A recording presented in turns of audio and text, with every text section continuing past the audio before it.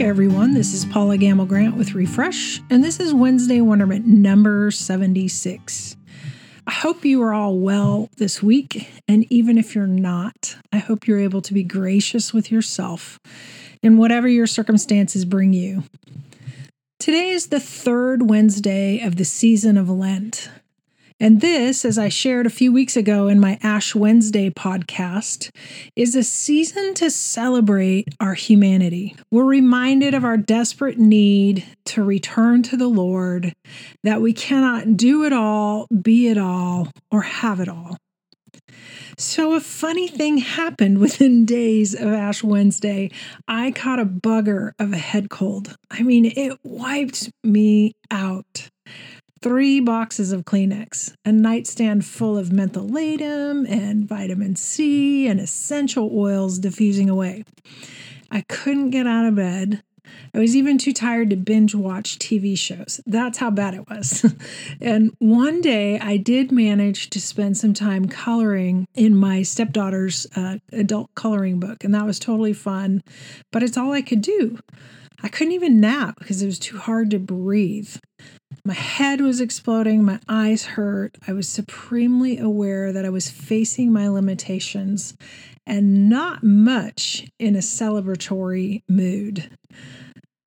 So I am dreadfully aware in such situations how much I believe the world depends upon me. And yes, there are critters and clients and people who do depend upon me.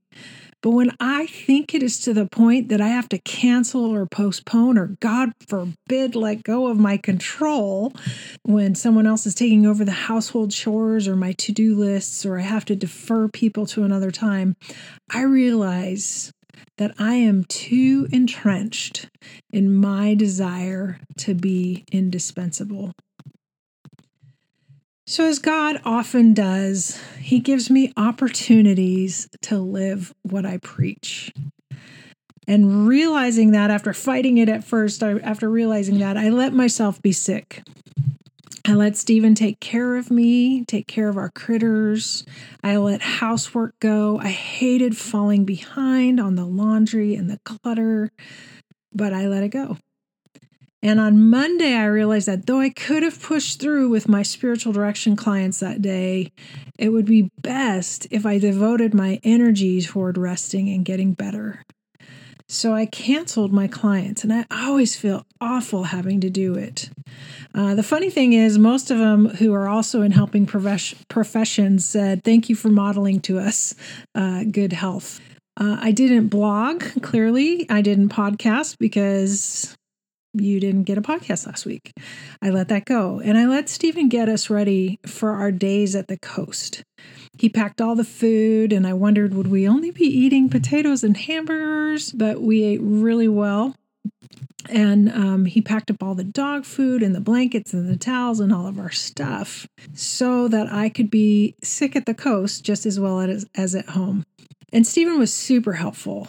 He also said, "Man, I don't want to get your cold. I can't afford to be sick," which I think is a funny saying because who actually can afford to be sick? And I've been thinking about that phrase because if you can't afford to be sick, maybe you've got too much going on, or like me, you have an overdeveloped sense of responsibility and indispensability. It's hard to face my limitations. The older I get, ironically, I'm aware that I have many more limitations than I used to. And B, I'm also able to give myself and those around me a little bit more grace than I used to.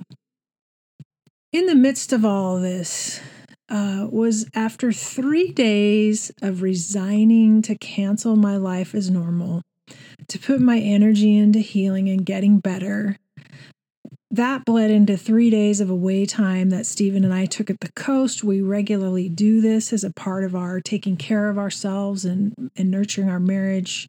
All of that, I think, aided and abetted my healing. And I came home to 2 new requests for spiritual direction, 1 new request for supervision. One of the requests was from Africa. an invitation to be in discussions about helping to lead spiritual direction training in a local organization, and a request to translate my latest spiritual formation resource, the Half-Day Retreat Guide, into Spanish and Portuguese. And they're going to pay me for it. And so I didn't do squat for 6 days. And yet, the day I came back into my office, all of these things were waiting for me. All of this happened irrespective of my shaking the bushes to find the fruit. All of this happened because, as I say, I believe the Spirit of God is way more concerned with this ministry and my life, and much better at growing and leading than I am on my own. Sometimes facing my limitations and embracing my humanity is such a good and vital, essential reminder that God is God and I am not. It is a reminder that God never sleeps nor slumbers. Though God does Sabbath, He does not sleep nor slumber. And that whether I intentionally pull myself away from trying to control my little universe, or life circumstances pull me away, God continues to work all things toward the good.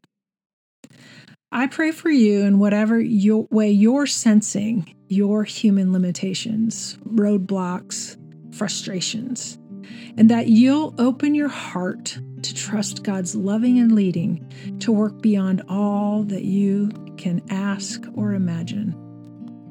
Until next time, peace and good to you and all whom you love. And remember, be gentle with yourself.